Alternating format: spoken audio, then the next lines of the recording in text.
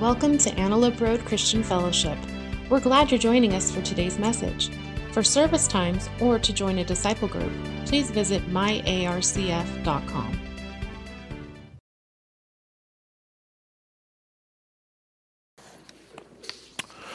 All right, if you're new, we're people that are all about Jesus, and we believe that the book tells us who Jesus is. So, the book matters. If you need a copy of God's Word, volunteers are handing them out right now, so just throw up a hand. We're going to get you a copy of the Bible right now. If you do not own a Bible, that Bible is our gift to you, so please take it home. If you've already got a Bible, digital or otherwise, you want to type it in or flip, we're going to be in John chapter 11 for the second of 4 weeks, a series called The Walking Dead. Last week, by the way, related to last week, if you're a regular here, thank you guys so much for your prayers for me and my family. Some of you guys know my grandmother went to be with the Lord last week, and so I was in Tulsa, Oklahoma. It really is a privilege when your family goes, "Oh, you're not flying back till Sunday, who's preaching?" And without any sweat on one's brow to know you have other godly men who can and will, with a full fear of God, love, and respect for the Bible, will, without fear, proclaim the good news of Jesus. So I just want to publicly thank Conrad for doing an incredible job last week, opening up this chapter. If you grew up going to Sunday school, you know the story of Lazarus being raised from the dead. What you might not have known is what we can teach you when you're in second grade. It might be a story for 1 week, but when we get a little bit older, we have some big kid questions, don't we? Anybody become an adult that was raised in church and you read the story of Noah's Ark and you go, wait a minute.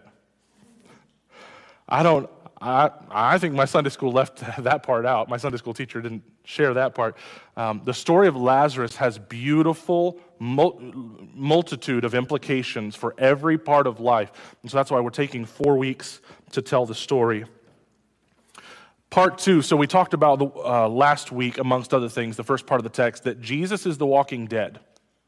Meaning, although nobody else around him knows it, he knows that his entire ministry in life is pointing toward a cross. He's going to die, he's going to lay down his life, no one takes it from him, and he's going to take it back up again, and he's going to ransom sinners through what he does. He is as good as dead. Why?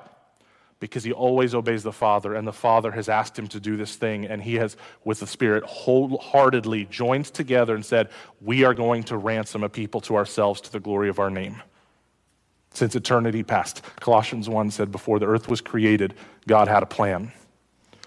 Anybody with the chaos of 2020 need to be reminded that before the creation of the world, God had a plan? The cross was always God's plan A. That's horrifying to us. We're like, what? We've got so many things to wrap our minds and hearts around that God cannot possibly be glorified by anything more than a horrifying death for sinners who do not deserve that ransom. Today, we're going to talk about the followers of Jesus being the walking dead. They're in tremendous danger themselves. Next week, we're going to talk about, of course, Lazarus. He's the walking dead. There he is. I thought he was dead. Wait a minute. That's the part of the story we know. And then the last week, I'm not going to tell you how sad it is or you won't come, but we're going to talk about the religious elite, the pastors and the deacons who were supposed to be helping Israel receive their Messiah, but they are the walking dead. They are spiritually dead and don't realize it. So there is all kinds of, in the genre which John is writing, which is basically historical narrative, but he's got his theological points that he's weaving through. Death and life are a big dichotomy that John is using in this chapter. Or another way of saying it is, before you read chapter 11, ask yourself, who is dead and who is alive? And are you ready for it? And when? Because a God who can resurrect, Lazarus might be dead at one part of the story, but who knows what happens tomorrow, right? Or, here's the good part. Jesus might be alive today, but he might be dead tomorrow. And then what's going to happen 3 days later? He could be alive again. Who knows? Because our God is that big. Or the prophetic voice where Jesus is having to let the pastors know that they think they're alive, but they're in fact dead. Right? That motif is all throughout this chapter, which is why we're devoting 4 weeks to it. Did everybody get sermon notes who wanted them? I apologize, it was a frantic last-minute thing. Do you have sermon notes? You want to fill in the blanks? Everybody have them? We're going to pass them out if you didn't get them. We're good? Okay. Let's read the text together. John 11.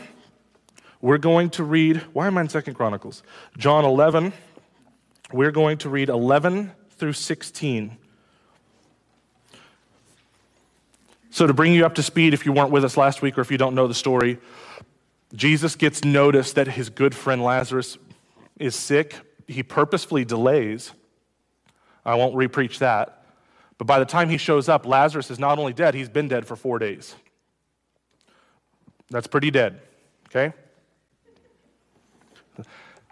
Because if you're mostly dead, you're partially alive. Verses 11 through 16.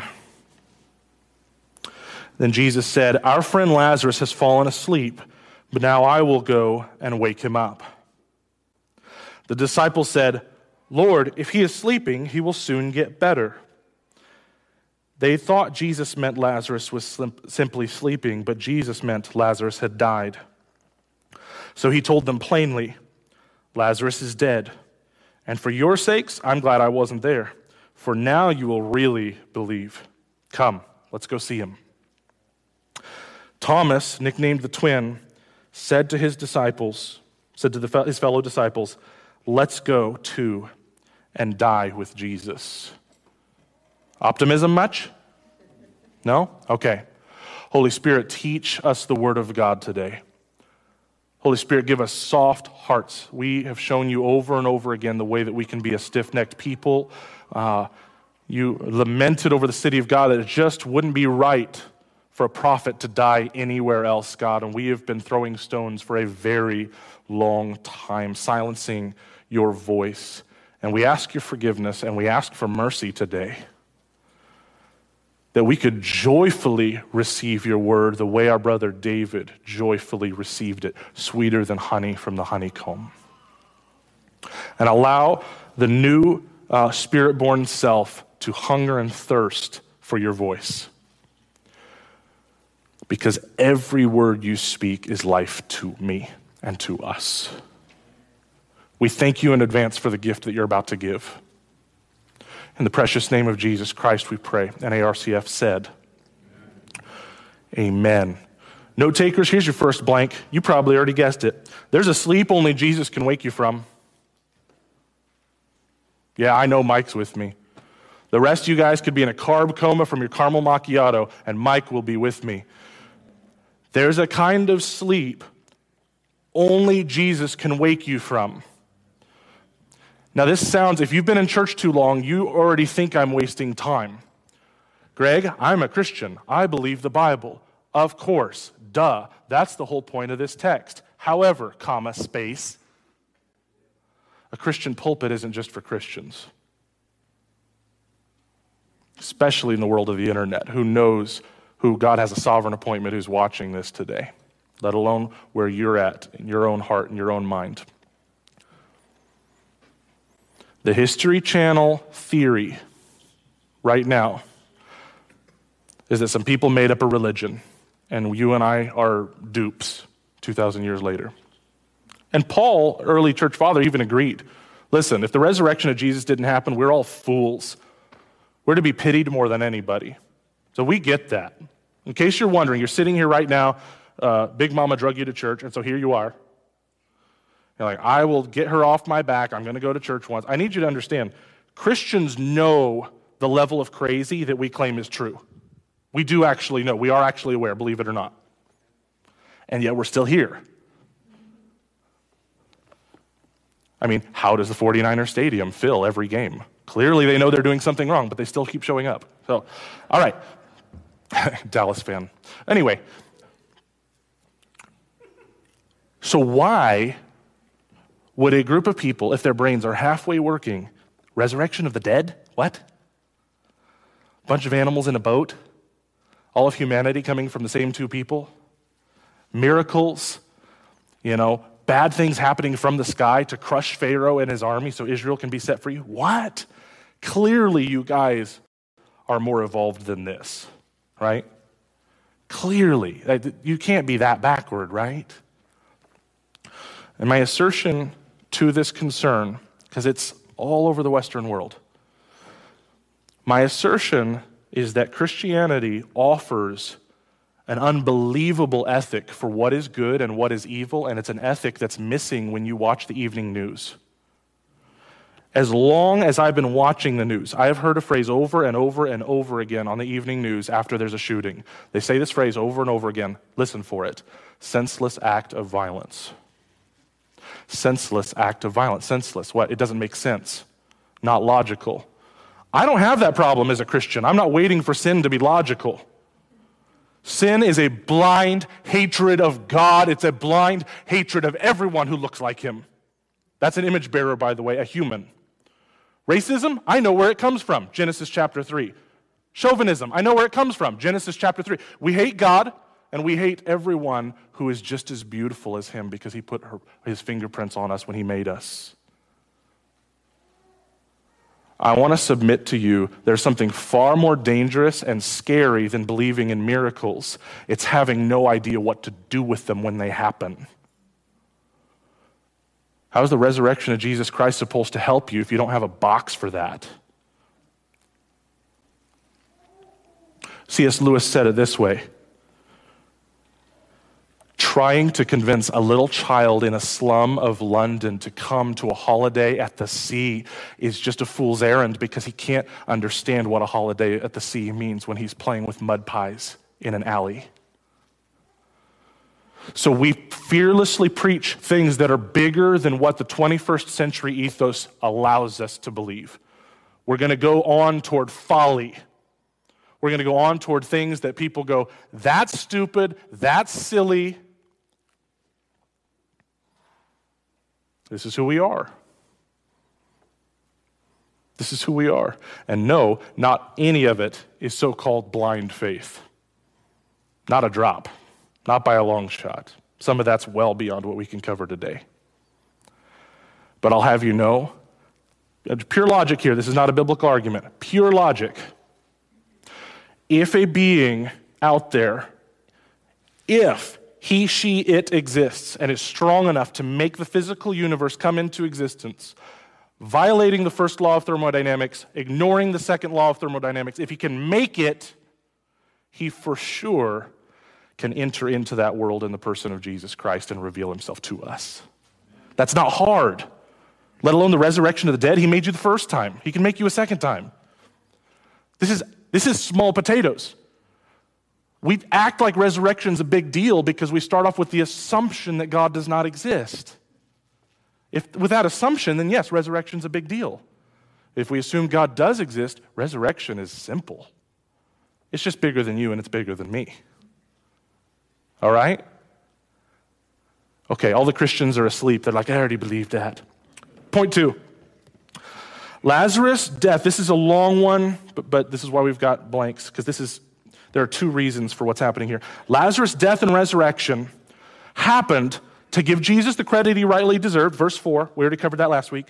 And, here's this week's part, and to create faith in rebel hearts. To create faith in rebel hearts. When you ask yourself the question, why does God do something? An infinitely wise God can have more than one reason, right? Anybody here, you ever had more than one reason why you did something? Yeah! And you and I are small, finite beings. We're limited. We can't know it all, even though we act sometimes like we do. We have multiple motivations. Verse 4 said, this is going to happen so that God will be glorified, and specifically the Son. Jesus is talking about himself. The whole world is going to see a piece of who I am by raising Lazarus from the dead. He said that back in verse 4. And now, in verse 15, let me reread it. For your sakes, I'm glad I wasn't there, for now you will really believe. Come, let's go see him. Do you see the confidence in that? Let's go see the dead guy. He's not talking, like, most cultures, your image of a person, like when they're dead, you don't actually believe that's them anymore. Like that's the old shell, right? So where's this confidence in Jesus? We're going to go see Lazarus. But what? Huh? He died. We're going to go see, because you're not talking with any rabbi. You're talking about the God-man. And the God-man wants to raise Lazarus. Here's the irony of all ironies. This is going to be the miracle that gets Jesus killed. You want to talk about the innocence and beauty and perfection of Jesus? Historically speaking, action item by action item by action item, it is this miracle of raising Lazarus that is the final straw. And you can even hear it in Thomas's voice. Let's go with Jesus. We're toast. They already know where the political fever, that is a fever pitch. The religious elite have already tried to kill Jesus more than once. We cannot get this close to Jerusalem again. They're trying to kill you, Lord.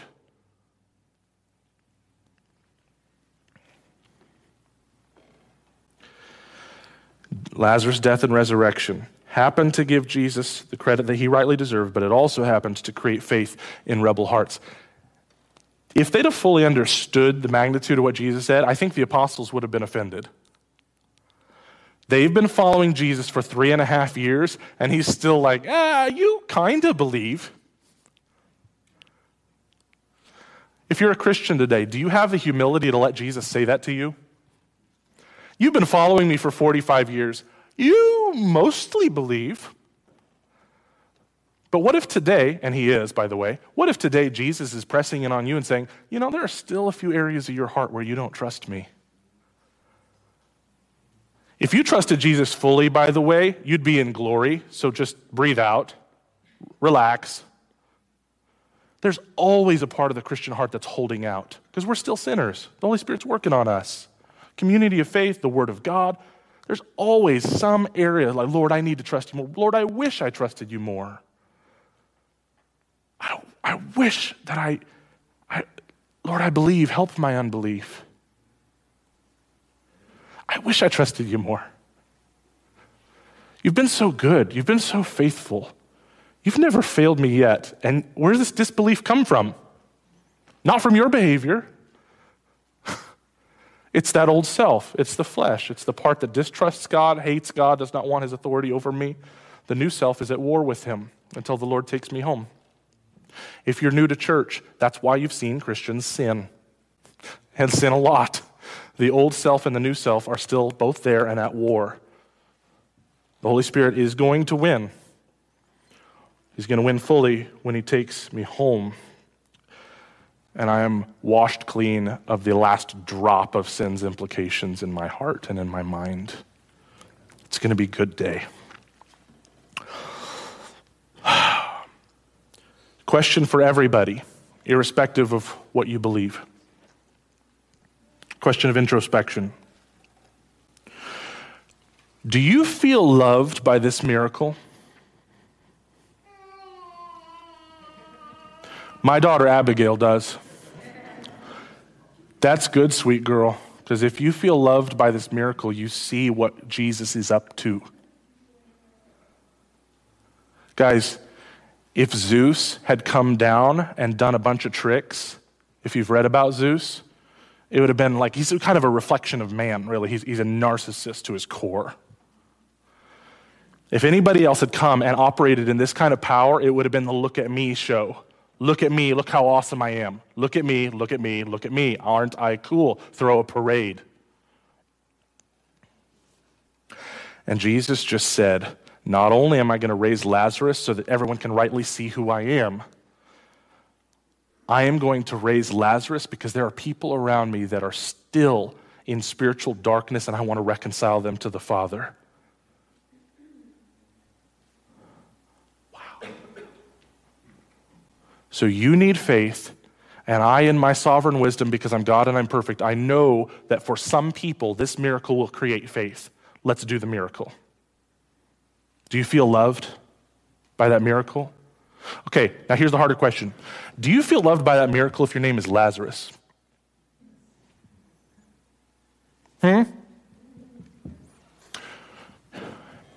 You're in the hospital, wires coming out of you, and the doctor said, I'm not sure there's much more we can do.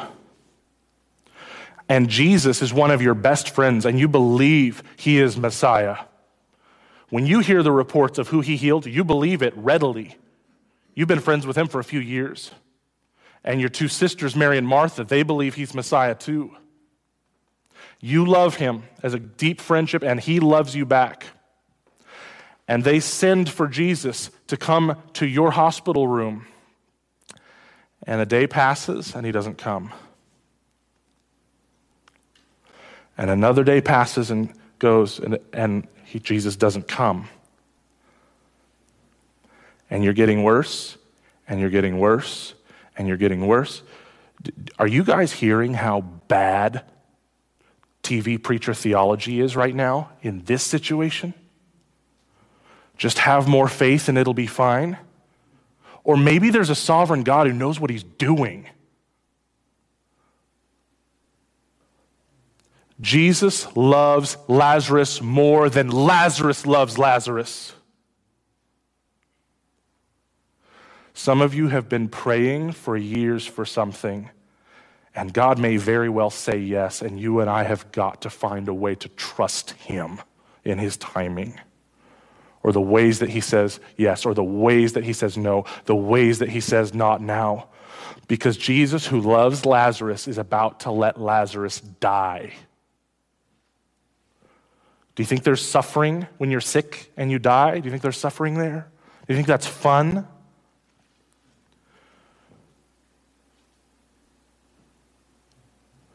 Does your set of beliefs about God have wiggle room? Do you have a box for suffering? Do you know what to do with suffering? Or does the Jesus you believed in just all of a sudden not make sense and you walk away? It makes no sense to believe in a Jesus who protects me from suffering when that same God went to a horrifying cross to save his church. That makes no sense.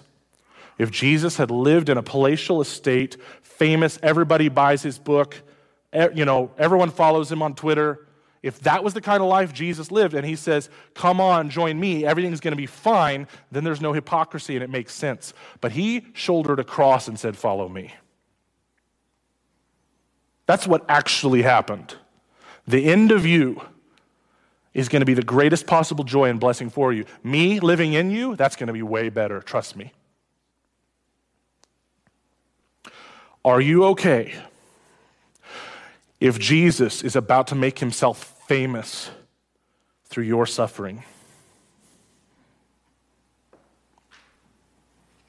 Because this has been happening for thousands of years. Do you trust him? Do I trust him? And one possible objection at this point inside our hearts or mind, but Jesus raised Lazarus in the end, so it still ended up okay, right? And we could, by seeing that Lazarus was raised from death, we could go, oh, Jesus is going to deliver on certain promises or my ideas of those promises, and he's going to do it all in this temporal world. Let me ask you a really important question. How many people died while Jesus was on earth that he did not raise? How many people in Israel were sick that he did not heal? Or the coup de grace, let's just settle this once and for all. Every Christian gets raised on the last day. We don't get to say, put a time period on it like Lazarus. I'm going to suffer, but 4 days later, Jesus will fix it. It'll happen soon. It'll happen in this life. It'll happen in this world. We don't get to say that. And of course, all of our little objections to God's sovereignty are always back to trust over and over and over again. God, I'm not so sure about you running the cosmos. Hitchhiker's Guide to the Galaxy, a very silly book, don't go read it, starts off with, in the beginning, God created the heavens and the earth. And since this has been a hotly debated topic and generally regarded as a bad idea. Okay? It's satire, but it's true. He made the heavens and the earth, but we've been criticizing ever since. I'm not so sure that was a good idea. Third,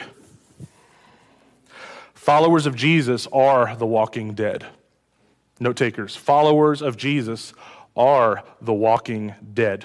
Look with me at verse 16 again. Thomas, nicknamed the twin, said to his fellow disciples, "Let's go too and die with Jesus." This verse doesn't get talked about a whole lot in Sunday school, does it? Now, let's take a deep breath. We're all grown-ups in here.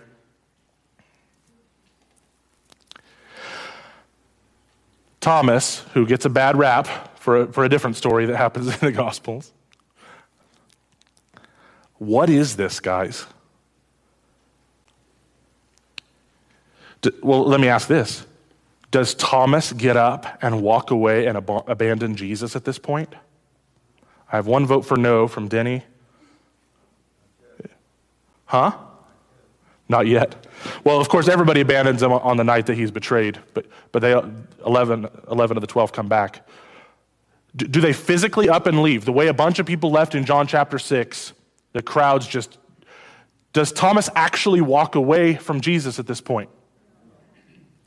He actually does follow Jesus into the belly of the beast. He does, doesn't he?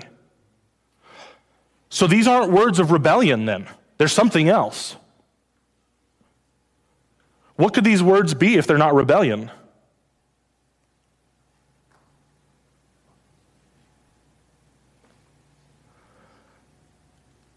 Maybe this is just a practical recognition of how much danger they're in. He's not saying, we're going to be toast if we go to Jerusalem. Quick, abandon Jesus now. He still gets up and follows his rabbi into imminent danger. So this is not a rebellious spirit. There's no way you can argue that. And Jesus doesn't rebuke him either. Oh, that means he said something true. If you love Jesus, you need to understand you are the walking dead. You are.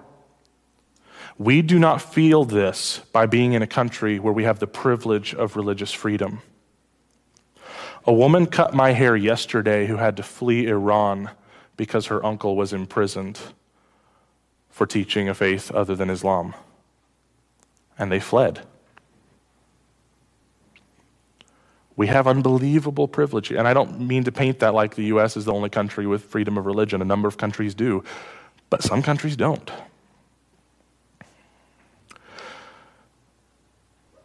This, following Jesus, him being the center of the world, is inherently physically dangerous, politically dangerous, religiously dangerous, socially dangerous, economically dangerous in certain parts of the world, and you and I as Americans do not feel most of those dangers.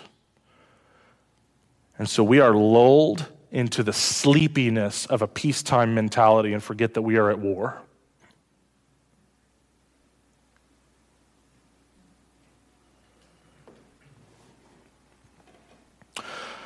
Let's take a look at Galatians chapter 2 real quick. I apologize, I didn't look up the page number, but if you know where Galatians is, go ahead and move to your right a little bit.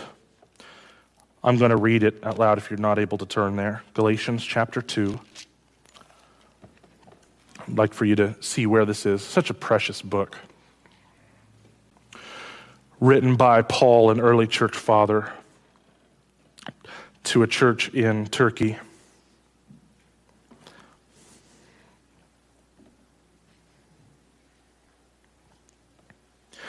(2:20). My old self has been crucified with Christ.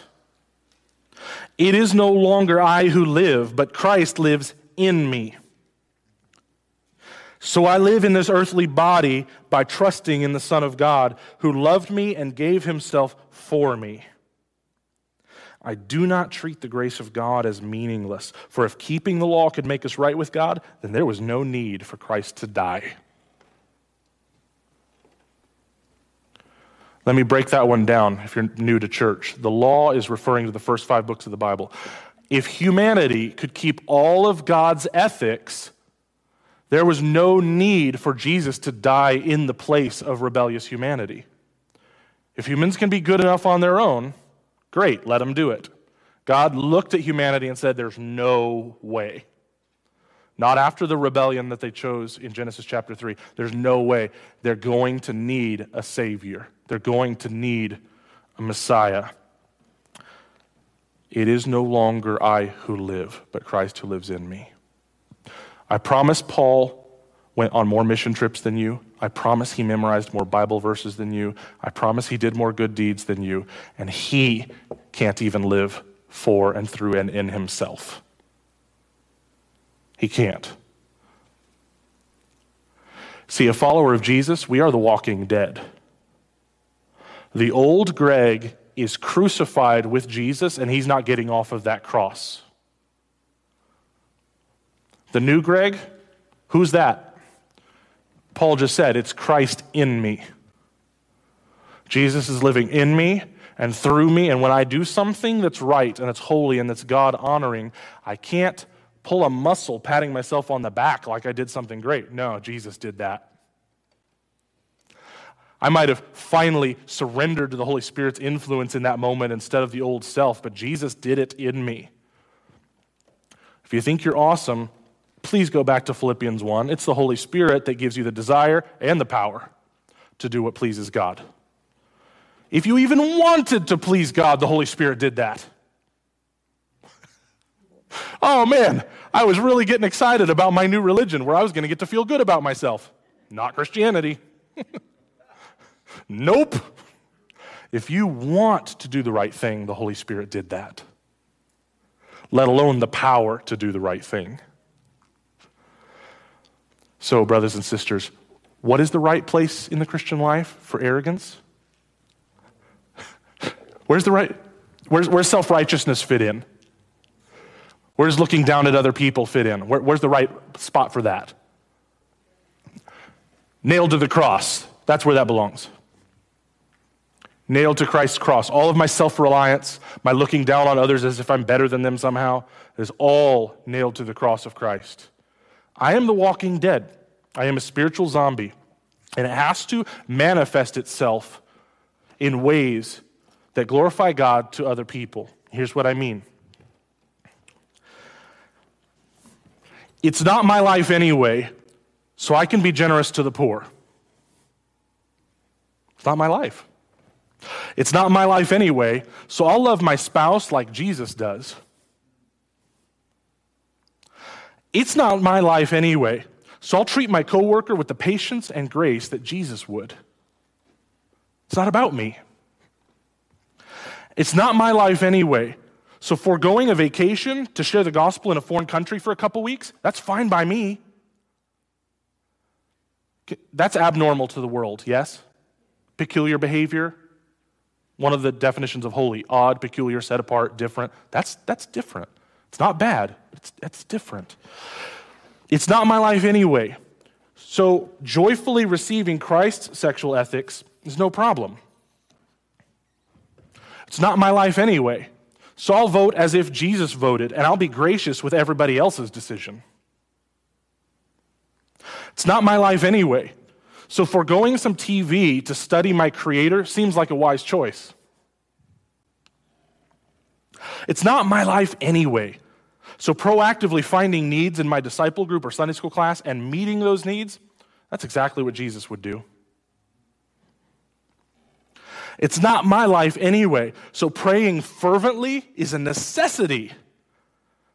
How are you going to let Christ live in you if you're not hearing from your Father constantly? God, you got to help me today. I want Jesus to be in the driver's seat, not me. Prayer is a necessity. It's not my life anyway. So forgiving the person who hurt me is both God-honoring and healthy to my soul. It's not my life anyway. So fasting to set my heart and mind on what's most important, that's a great idea. It's not my stomach. It's not my mouth. It's not my tongue. It's not my life anyway. So I'll mow the neighbor's lawn since I'm already out here mowing.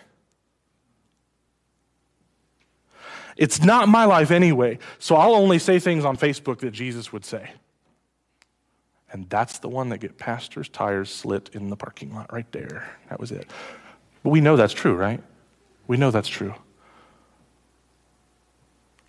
Would Jesus type this into a social media post? Would Jesus say this with his physical lips? Because it's Christ who's living in me, I am dead. You don't have to watch a zombie movie to know that if dead people do something, it's bad and it's scary. They want to eat my brains? That doesn't sound like a neighborly thing to do. The dead people, we don't want them doing anything. Okay? So if you know, those of you who are Christians, if you know that your old self is dead, and you and I can join each other in declaring to ourselves, to our Father, to our siblings in the Lord over and over again, man, I don't want him in control. Boy, I don't want her in control. The old self, she's dead. I'm not letting her act like she's alive. We're not doing this anymore. She is crucified with Christ, and she no longer lives. Jesus Christ now lives in her. This is who we are. And this is the best news ever. Because me trying to be good enough for God, bad idea. Not going to work. And in fact, in case you're new to the Bible, more than 2/3 of this book, you get to see a front row seat to humanity trying to be moral on their own. All the while, God working in the background. Oh, that's not going to work. Oh, that's not going to work either. And you see him dropping breadcrumbs for over 1,000 years. I'm going to save you. I'm going to save you. I'm going to save you. I'm going to save you. I'm going to save you. You can't save you. You're dead.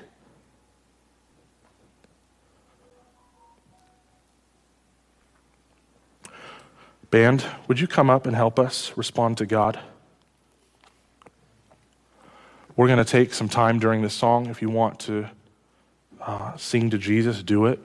If you want to write in the margins of your Bible something the Holy Spirit said to you today, do it. If you're kicking the tires of the Christian faith, I hope that what you hear out of this text and out of Galatians 2 as well, I hope you hear clearly what the call to follow Jesus is. It's not self-righteousness. It's not looking down at others. It's not showing up at the gay pride parade with an angry sign. That's not Christianity. Jesus took truth, in case you need an image of how grace and truth work. Jesus took grace and he held on to it tightly. And he took truth, grace and truth, and he held on to both of them. And when it cost him his life, he would not let go of either of them. So it's Jesus as the sinless one. He alone can say, woman, neither do I condemn you. Go and sin no more. Jesus does not join the Sadducees that say, we love you and accept you no matter what, and God would never tell you that your behavior was wrong. That's the Sadducees. They're crazy. You know who else is crazy? The Pharisees. Wag my finger at you, angry brow, you always do the wrong thing. No grace, no mercy, no patience. Neither of those groups show you who Jesus is. Let's take our time to take what the Holy Spirit said to us, write it down on the margin, share it with a friend next to you, text it to your disciple group or Sunday school class, and say, this is what God's working on me and in me. Here's how I am going to be the walking dead this week in a way that blesses Citrus Heights and the world.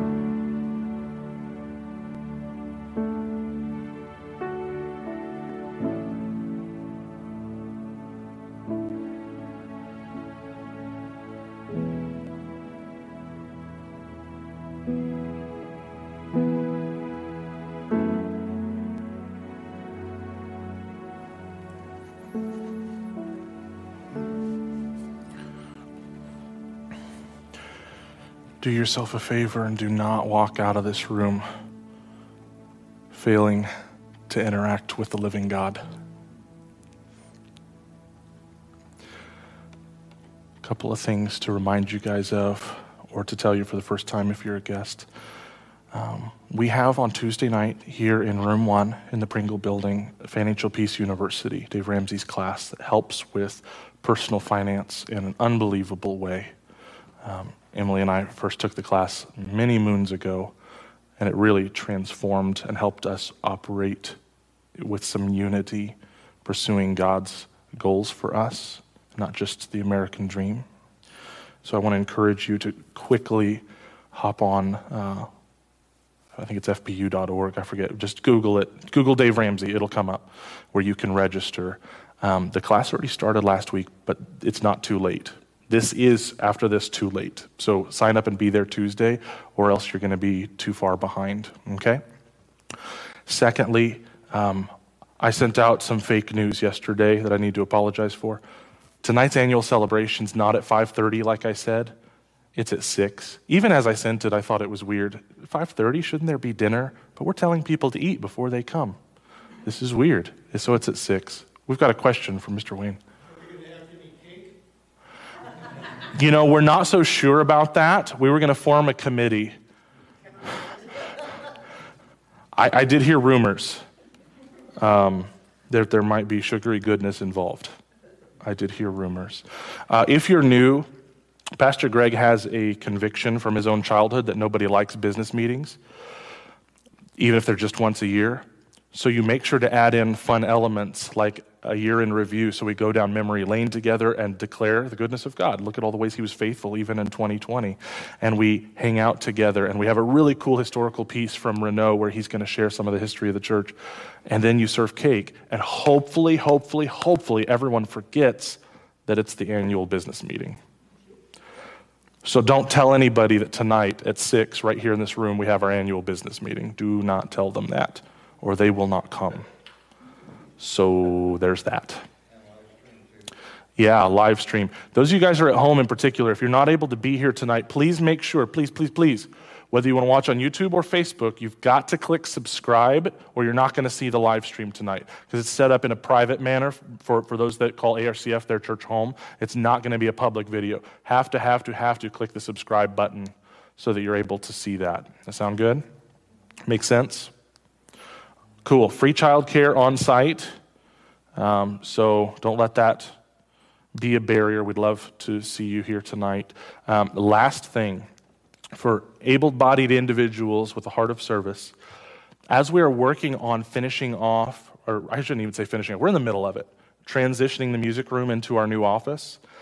There are some items, now that the painting is done, there are some items that are in room 3 in the Pringle building that need to come over to this new office. And I told Sherry, if you're willing to scoot over there to be there first, Sherry, raise your hand in case people don't know you, our children's director. Does everybody love Sherry? Woohoo! Sherry will direct traffic right here after I dismiss. If you'd go over to room 3 and be helpful, we'll be done in 5 minutes. If you'll just grab whatever Sherry says, I don't even know what they are. Whatever she says, hey, move that, it's a surprise. And you're going to pick up stuff and you're going to bring it here into the music room. There's a door right here in this hallway, and we're going to be done in 3 or 4 minutes. Okay? Neil, talk to me. Conrad and I were going to take one for the team and do that later, but yes, after Sherry's needs are met, if you guys want to help roll out some tables, that would be great to get ready for tonight. That would be totally great. All right? Go love and serve your world because Christ is living in you. Be blessed.